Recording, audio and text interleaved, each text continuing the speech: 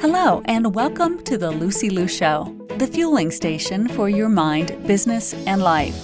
And now, here's your host, Lucy Liu. Hello, beautiful souls. Thank you for tuning in again. Today on the show, I invited a special guest, Cathrin Manning. She is the creator of TheContentBug at TheContentBug.com, where she blogs, and she also has a YouTube channel teaching online creators to grow their audience using digital marketing. She shares tips on SEO, blogging, YouTube, social media, and today she is here to talk to us about Pinterest. If you haven't yet, follow me on Pinterest at the handle of MSLUCYLIU. I also have the same handle everywhere else, so come say hello and enjoy the conversation. Thank you so much for being here, Cathrin. Yes, of course. Thank you so much for inviting me. I really appreciate it.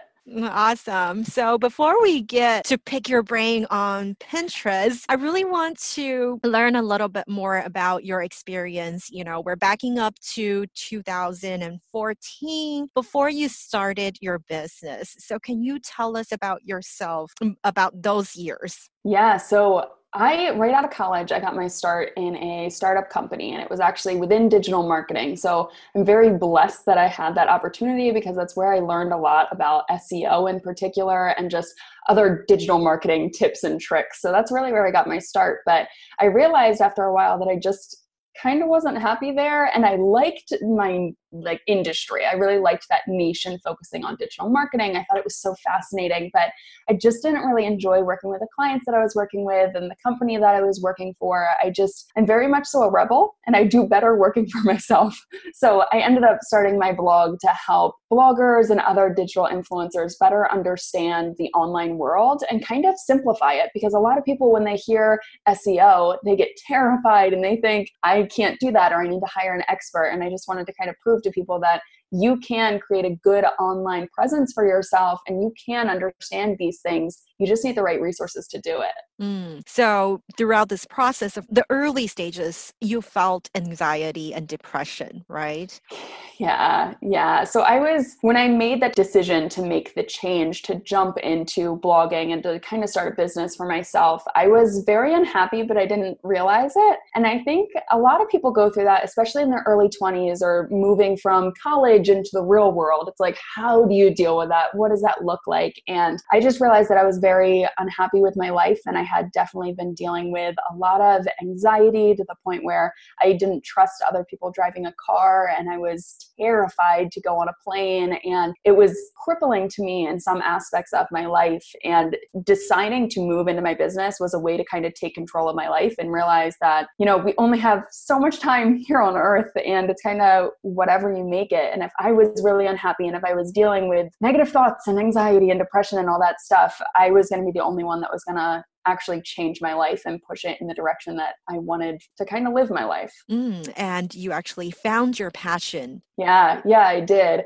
So I was really lucky that I got my start in the digital marketing industry, like I already said, because without that career or without that job, I don't think I would have come to the point where I'm at today. So I realized that I really loved algorithms and learning about that. And I was also really fascinated with Instagram in particular. And now I'm still obsessed with Instagram. But along the way, by creating my own brand, I've definitely found my passion in different things. Like for a while, I was obsessed with Pinterest, and I'm still obsessed with Pinterest. But now I'm spending a lot of my efforts on YouTube, and I love YouTube. And I think your passion and your purpose kind of changes over time. So within my business, that's kind of the way it's been going as well. Oh, lovely. So you have 2.4 million monthly views on Pinterest. So that might be a lot for someone just starting. So of course, most of us get started on Pinterest, right? We claim our website, we start pinning, and these things can be, in the very beginning, you can easily get things by Googling, by going to YouTube, searching for tips.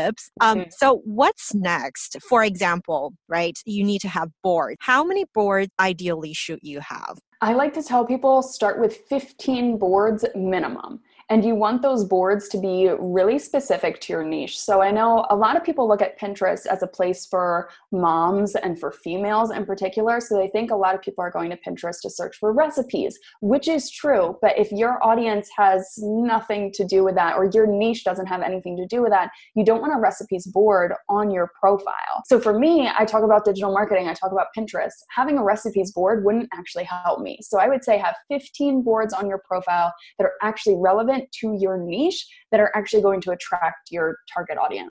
What if you didn't know that and you already have a recipes board? Should you delete that and clean that up? Yeah, so what you can do, you can actually archive it. So instead of getting rid of those pins and instead of deleting them and no longer having access to them, you can archive it within your Pinterest account. And one thing that I think is important to note here is some people just make their boards secret, but secret boards can actually hurt you on Pinterest because Pinterest looks at the engagement on every single one of your boards on your Pinterest profile. And if you aren't pinning to those boards, it's going to hurt you within the Pinterest algorithm. So if you have secret boards that you're no longer pinning to, it's actually hurting you. So if you archive them, that's no longer going to hurt you, but you can still access those pins if you're interested in looking back on those recipes in the future.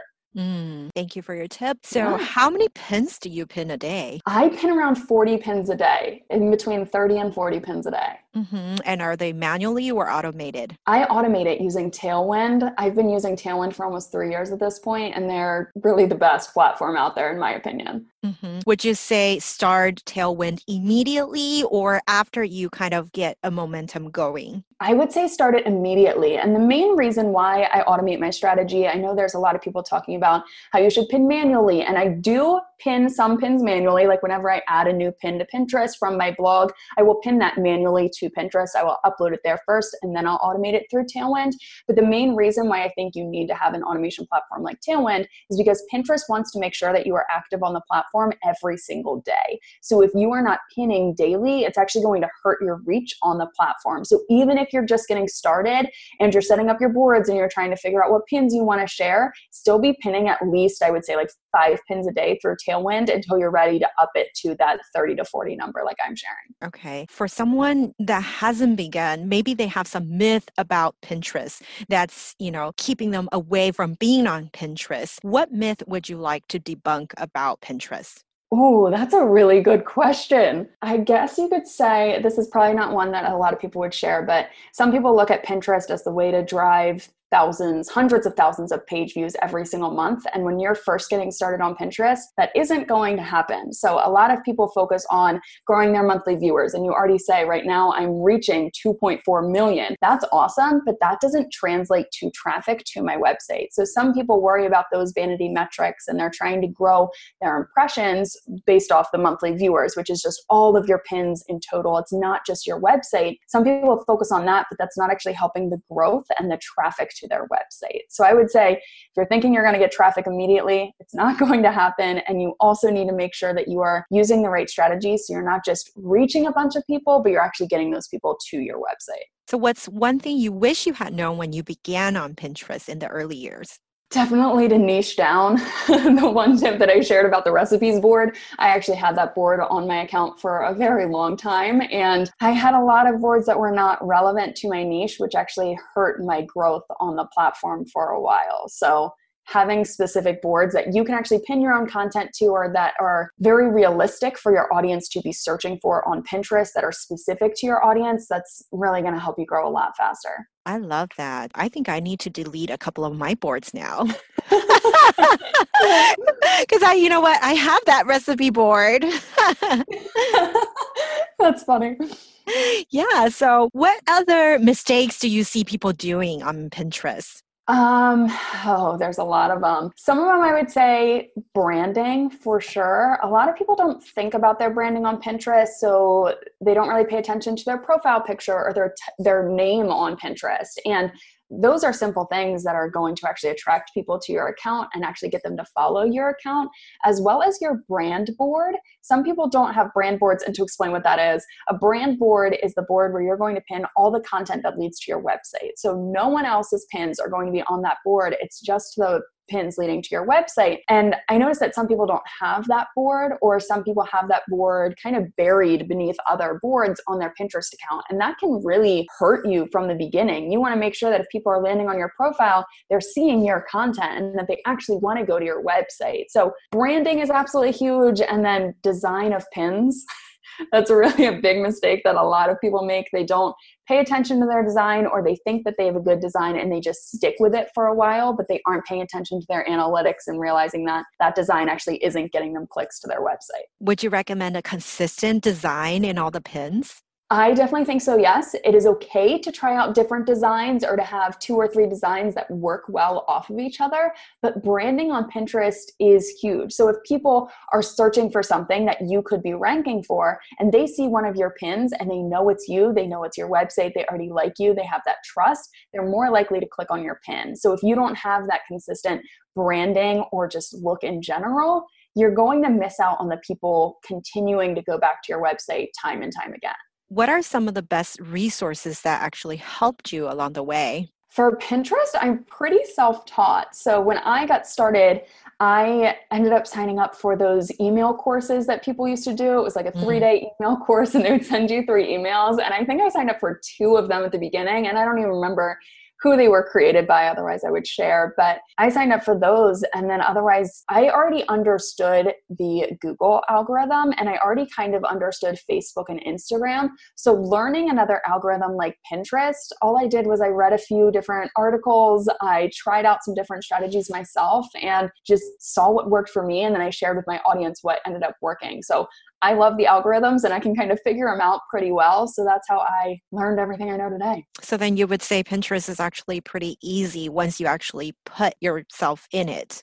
I think so. I think getting started on Pinterest is going to be the hardest part. Of course, it's like learning anything new, like learning how to ride a bike. It's going to be harder when you're first getting started. You're taking those first few steps. But once you get going, it's going to be a lot easier. Plus, with Pinterest, there's a decent amount of setup. So you already asked me how many boards do you need to have on your account. Creating 15 boards and adding quality pins to those boards is going to take you a little bit of time. But once you have that stuff set up, it's really just maintaining your account and taking a look at your analytics to make sure your strategy is actually working. So it's a lot of upfront effort, but then it gets much easier later on. Is it a lot different once you have, an account for 3 years? Are the strategies different once you have all those views now? Definitely, 100%. So for one, the algorithm has changed a few times. So adjusting to the algorithm and the changes and what Pinterest is now looking for, of course, I've had to adjust my strategy. But when you're first getting started on Pinterest, you're mainly focused on driving traffic to your website or driving traffic to your products, whatever you are creating or the value that you offer your readers or your clients, whatever it is. So I was mainly focused on getting people to my blog posts. Well, over time, then I realized I could grow my email list. I could sell products through Pinterest, and I could drive people to my sales pages, or I could create specific blog posts to capture those leads to then land those sales. So my strategy at the beginning definitely started out very basic, and it was just driving traffic to my website. And then I think over time, the more you learn, and especially the more you grow within your business, you're going to realize that you need more advanced strategies, or you have more of an advanced sales funnel that you kind of want to drive people through. A lot of people talk about group boards. What are those? So group boards are boards that multiple people can pin to. So when I said you need to have 15 boards on your profile, those should just be the boards that you own, only you can pin to. Group boards, multiple people can pin to them. Now, the cool thing about group boards is that they appear on everyone's profile that is a part of that group board. So let's say there's 100 people on Pinterest that are part of one group board. It appears on 100 different people's profiles. But the main benefit to group boards is that for every pin you repin, meaning adding it to a new board, it actually creates a repin, which is just a share statistic that Pinterest looks into. And the more repins you have, the better your engagement on Pinterest, which ends up helping your reach on the platform. And it works better with the algorithm. So it's like Instagram. If you get more likes on your photo, the Instagram algorithm is more likely to pick it up. Same thing with Facebook, same thing with YouTube. The more views you have, they're more likely to pick it up. So with group boards, if you have one pin that you can share to 5 of your boards that you own and then 5 more group boards, you've already generated 10 repins without anyone else touching your pin and adding it to their board. So those pins are automatically repinned in the group boards. You have to do it yourself, but it generates a repin, yeah. Okay. But for someone just starting, how difficult is it nowadays to get into a group board?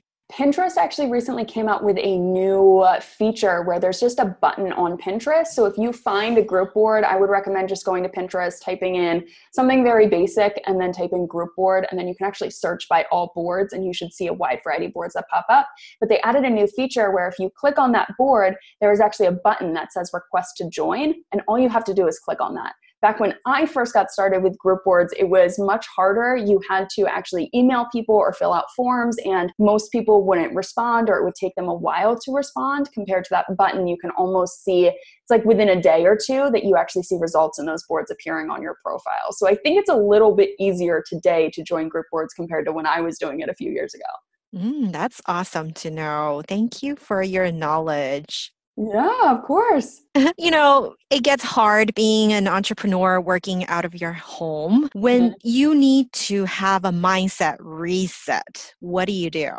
So I've been working out of my home for over 3 years now, almost 4 years, which is crazy. And I'm pretty lucky that this is almost all I ever knew. When I was working in a startup company, we worked out of coffee shops and we had a small office, but we never really went to it. So I've learned how to kind of manage my time as well as make sure I'm in the right mindset. And that means going to the gym for me daily. Eating good food makes a huge difference. But if I'm in that kind of rut where I need that reset, like you said, I love just going for a walk with my dog. I like getting outside. Fresh air just recharges me, as well as taking baths and reading.